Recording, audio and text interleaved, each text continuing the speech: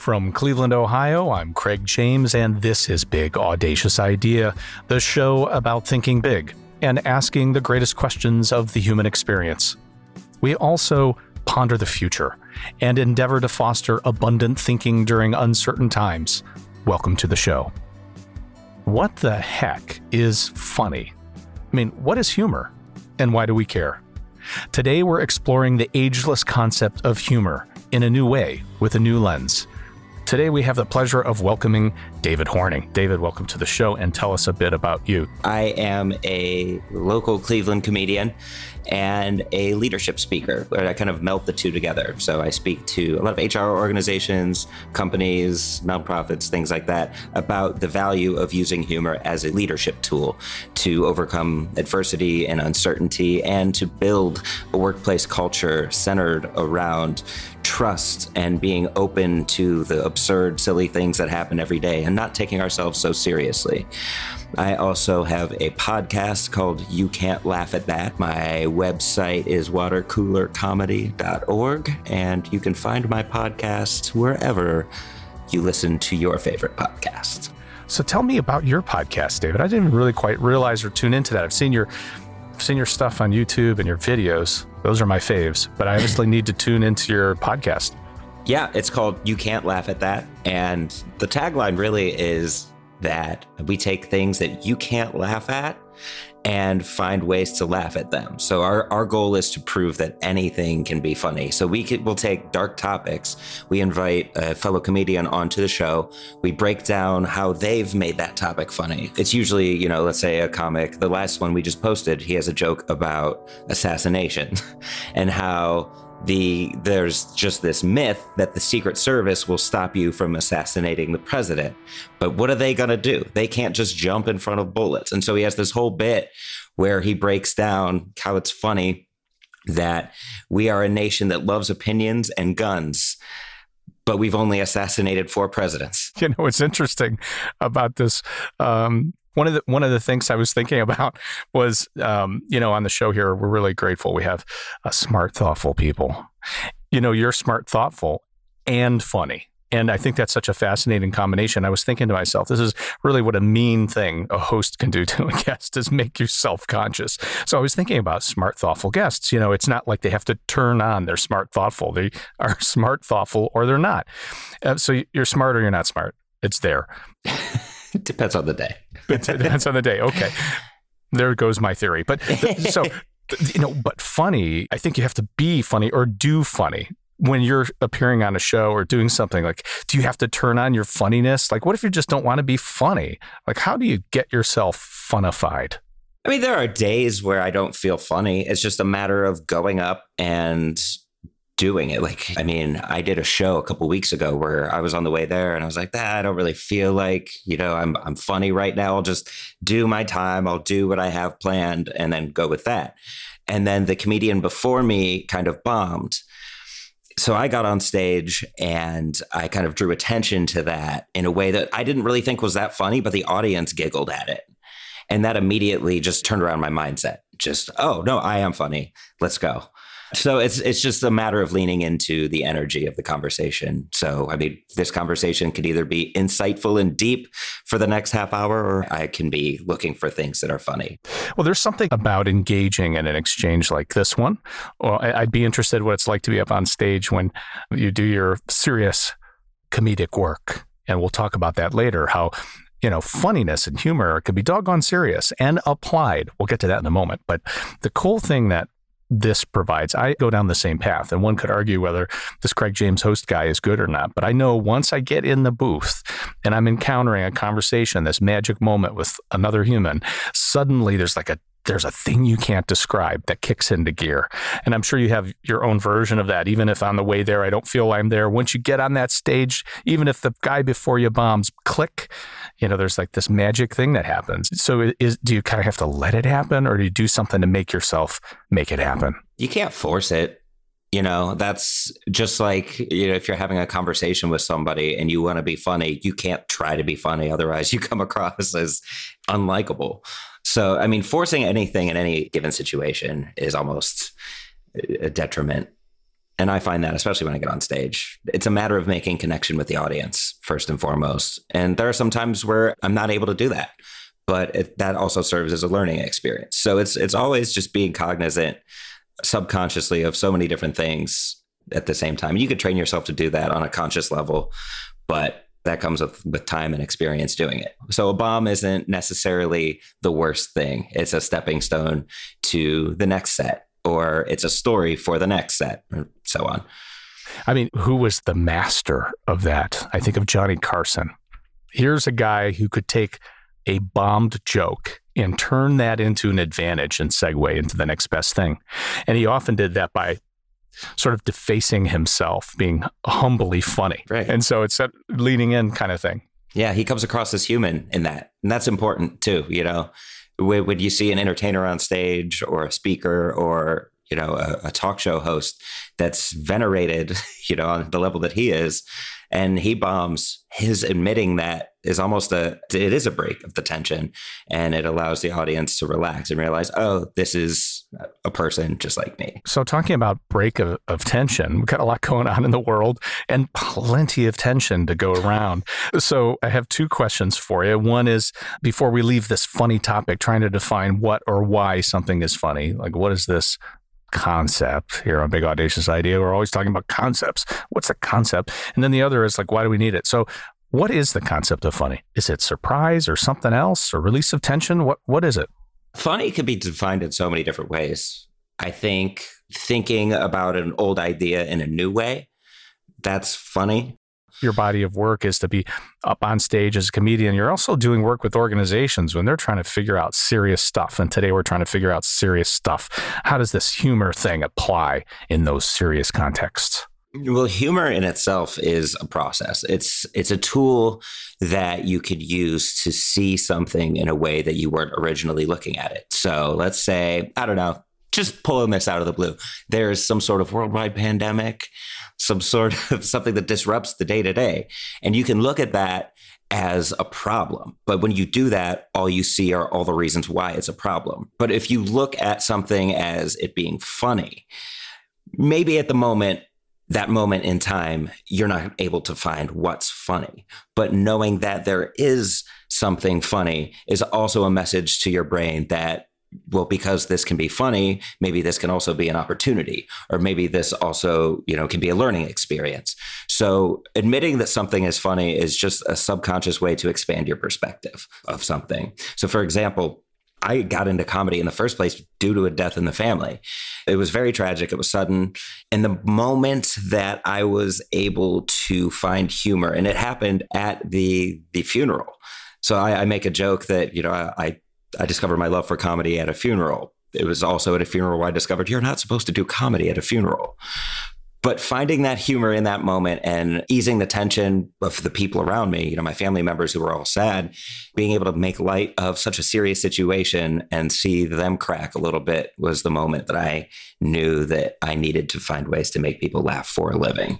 Maybe it's a needed spit valve we have as humans. You know, it's funny, since we're talking about funerals, one of the funniest moments of my life was at a very serious thing, a funeral, the celebration of my father-in-law's life. And he was a veteran in World War II, and he did everything the Greatest Generation did. He had an amazing life. So we were in this corridor at the church, and there was an honor guard since he was a veteran, and these retired military heroes. There are about 5 guys with guns. They were blanks, but 5 guys with guns who were all somewhere between 112 and 133 years old. And when they went to do the salute over the casket, and Pastor was in the line of fire and a bunch of people behind Pastor, these guys were delightful gents, but they were a little bit older, so they couldn't quite get the guns all the way up into the sky. And so could you imagine like 50 people behind a casket, all ducking to the side as the guns are coming down.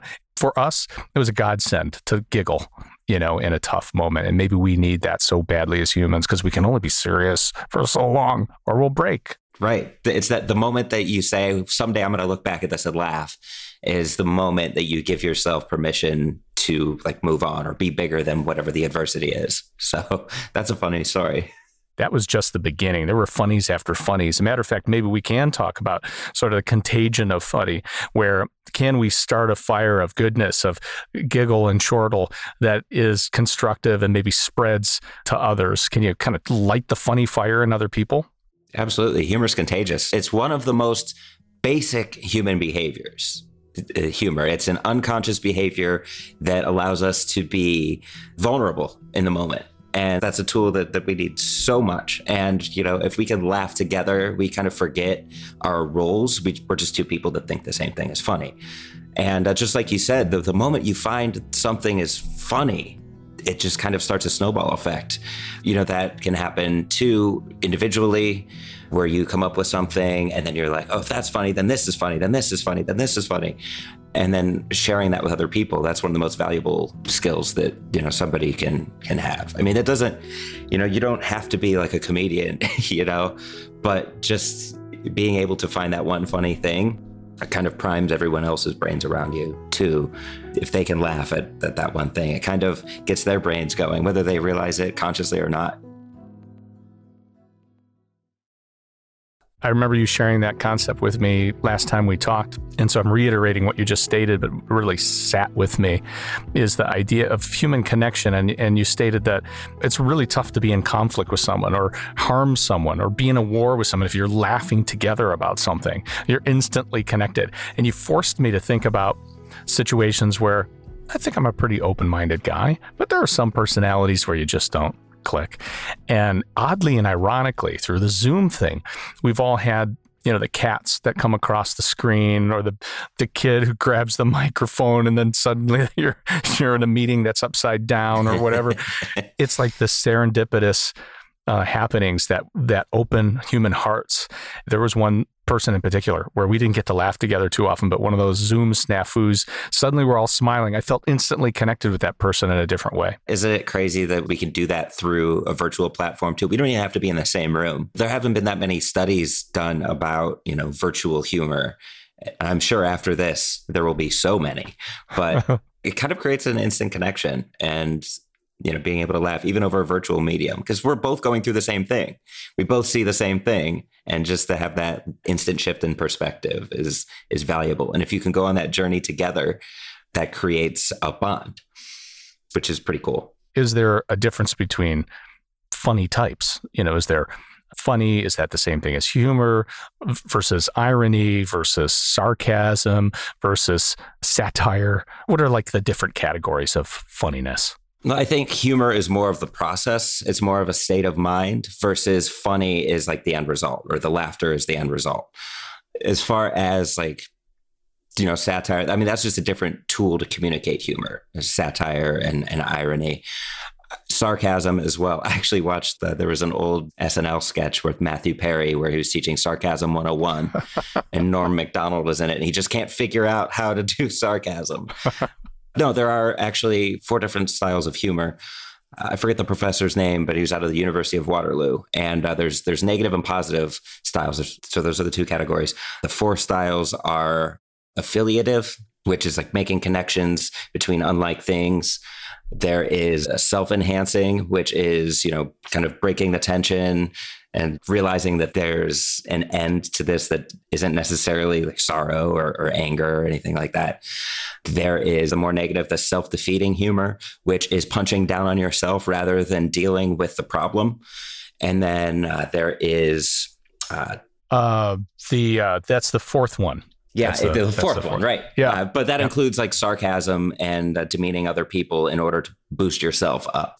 Comedy Central style roast, which can be fun, but trying to use that as a tool to connect people, it actually does the opposite. I think of the famous comedians that just are able to employ their thing in so many different ways and mechanisms, and one that comes to mind is Seinfeld. So he's like in what bucket? What's his deal? He's more of an observational comic. He takes a topic and he says, well, what's the deal with this? What's weird about this? And then he'll develop a bit around the thing that he finds weirdest at that time. And that's what comedy is, really, is just asking questions about something. What's weird about this? What's absurd about this? What's out of the ordinary? What's funny about it? It almost backs you into a corner. If I sit down to write jokes, it's not going to be as fluid as if I were to sit down with an idea and then just write about that idea. And then in that, I'll discover what's funny through what's weird or what's out of the ordinary. In your business and your craft of smart funniness, are you constantly jotting something down in an observational way like Seinfeld? So it's not like, oh, I've got an hour, I've got to make funny happen. It's more like for the last week, you're noting certain things and then figuring out how to apply them later. Is that what happens? Yeah. So, for example, I'm working on a bit right now about technology and how it's evolving so fast and people aren't ready for it. Like Uber. If I write down what's funny about Uber, it kind of backs me into a corner and I get writer's block. Whereas if I just start writing about Uber, like I saw a guy, and this is how this joke started, a guy in a beat up old car rolls up to a bar at about 2 a.m. This was when bars were open. And he just yells out the window, "Y'all need a Uber?" And I said, that's not how Uber works. So then I go into, well, what else does this guy do? And then that dives into like, what other technology does he use? Oh, does he try to stand on his front porch and yell at people to come into his house like it's an Airbnb? And then I take that. Like, what else is interesting about Uber? Well, there's an option where you can order a helicopter through Uber. What if I could order an ambulance through Uber? What if I could text 911? And then so from those ideas, it's a matter of just making connections. And that's kind of the process of humor, is making connections. And if you prime your brain using humor, it allows you to make connections between unlike things quicker, which makes us more creative in problem solving. So we may come up with a more outside of the box idea that isn't right in front of us. I do see what you're saying, and I hear what you're asking, and I make that statement on purpose. And what I mean by that is I'm hearing as I listen to you that one of the beauties of this pursuit of humor and the spin-off connections is that it begs questions. It forces you to ask what if. And if we're ever going to think about the future and progress, especially when we're in times of uncertainty, we probably need to be the 2-year-old or the 7-year-old and ask lots of questions, why, and continue to probe. In a weird way, I think we're needing A, the spit valve, B, I think we need to ask questions over and over. So I am seriousifying our discussion again. What do you think as we look to the future, we need to do more, and how does funny play a role in what we need to do as a humankind going forward? Well, I think the goal of a comedian when he gets on stage is to make a connection with an audience. So I think making connections is vital. You know, asking one another questions and realizing that there's more value in asking questions than delivering opinions.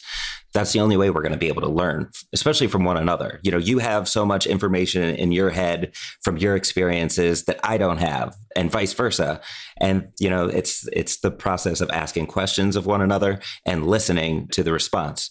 And then I can parallel that back to being on stage. You know, if I tell a joke and it doesn't work, you know, I tell another joke that's similar to that and that doesn't work. Now I know in my head, well, the next 3 jokes are in that same vein.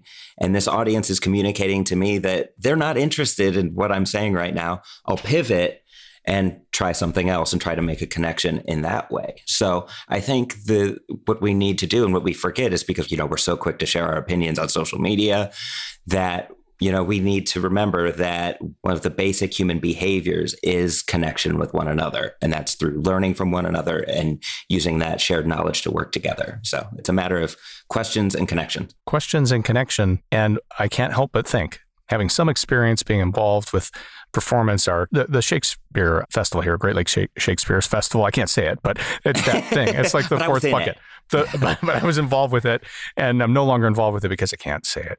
All kidding aside, there's a couple of things that I learned from the acting company, which was, they were the most fun to hang with. And it was that connection you were talking about, not only peer to peer, but audience to performer, and how important it was. They said they felt the energy of the audience. They can hear the candy wrappers tracking up or down and how that feeds their energy.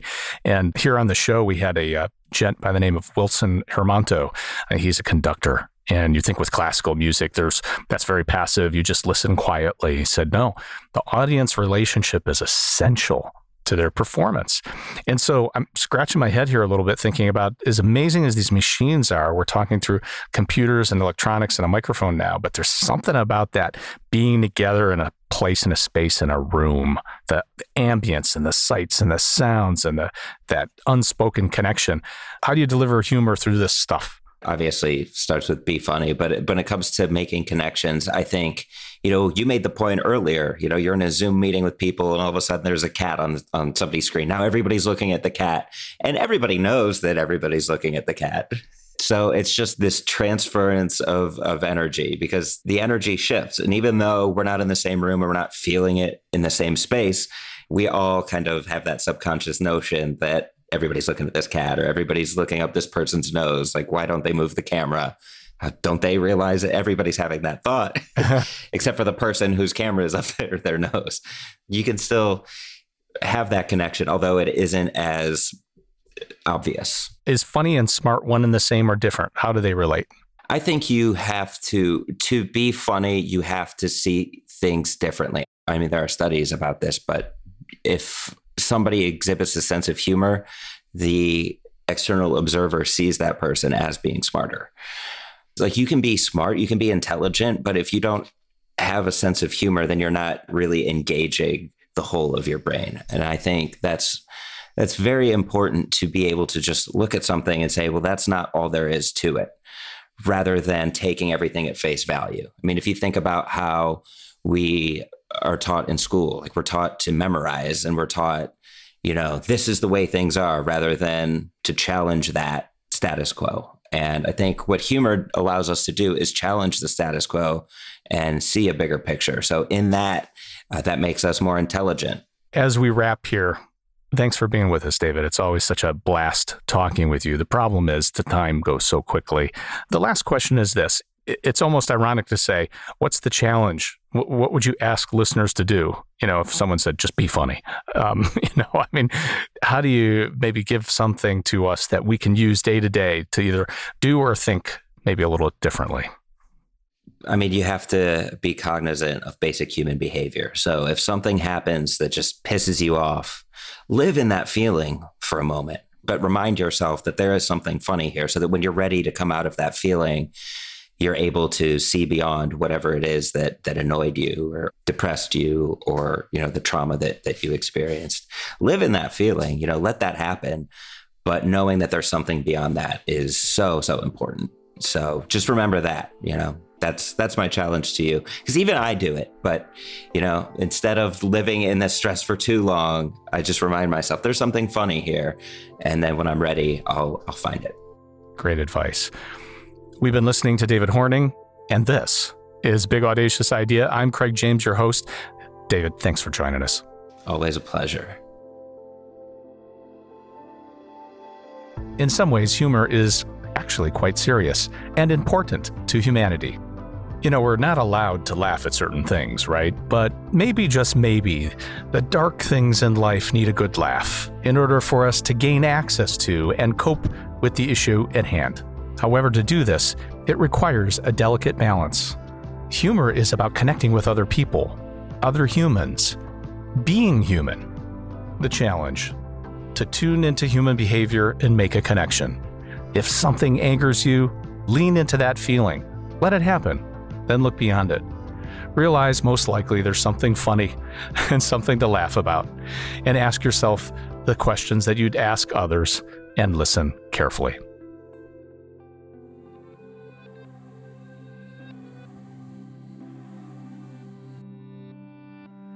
I'm Craig James, your host, and you've been listening to Big Audacious Idea, the show that invites you to think big. Let us know what you think about our chat with David by tweeting me at CJamesCatstrat. And if you enjoyed today's conversation, please rate and review us in your favorite podcast app. We really appreciate it. Big Audacious Idea is a production of Evergreen Podcasts. Learn more about our podcasts at evergreenpodcasts.com. Special thanks to our production and audio engineer, William Pritz, our production director, Bridget Coyne, and my co-executive producer, Michael D'Aloia. Thanks so much for listening. Until next time, don't just think audacious, be audacious.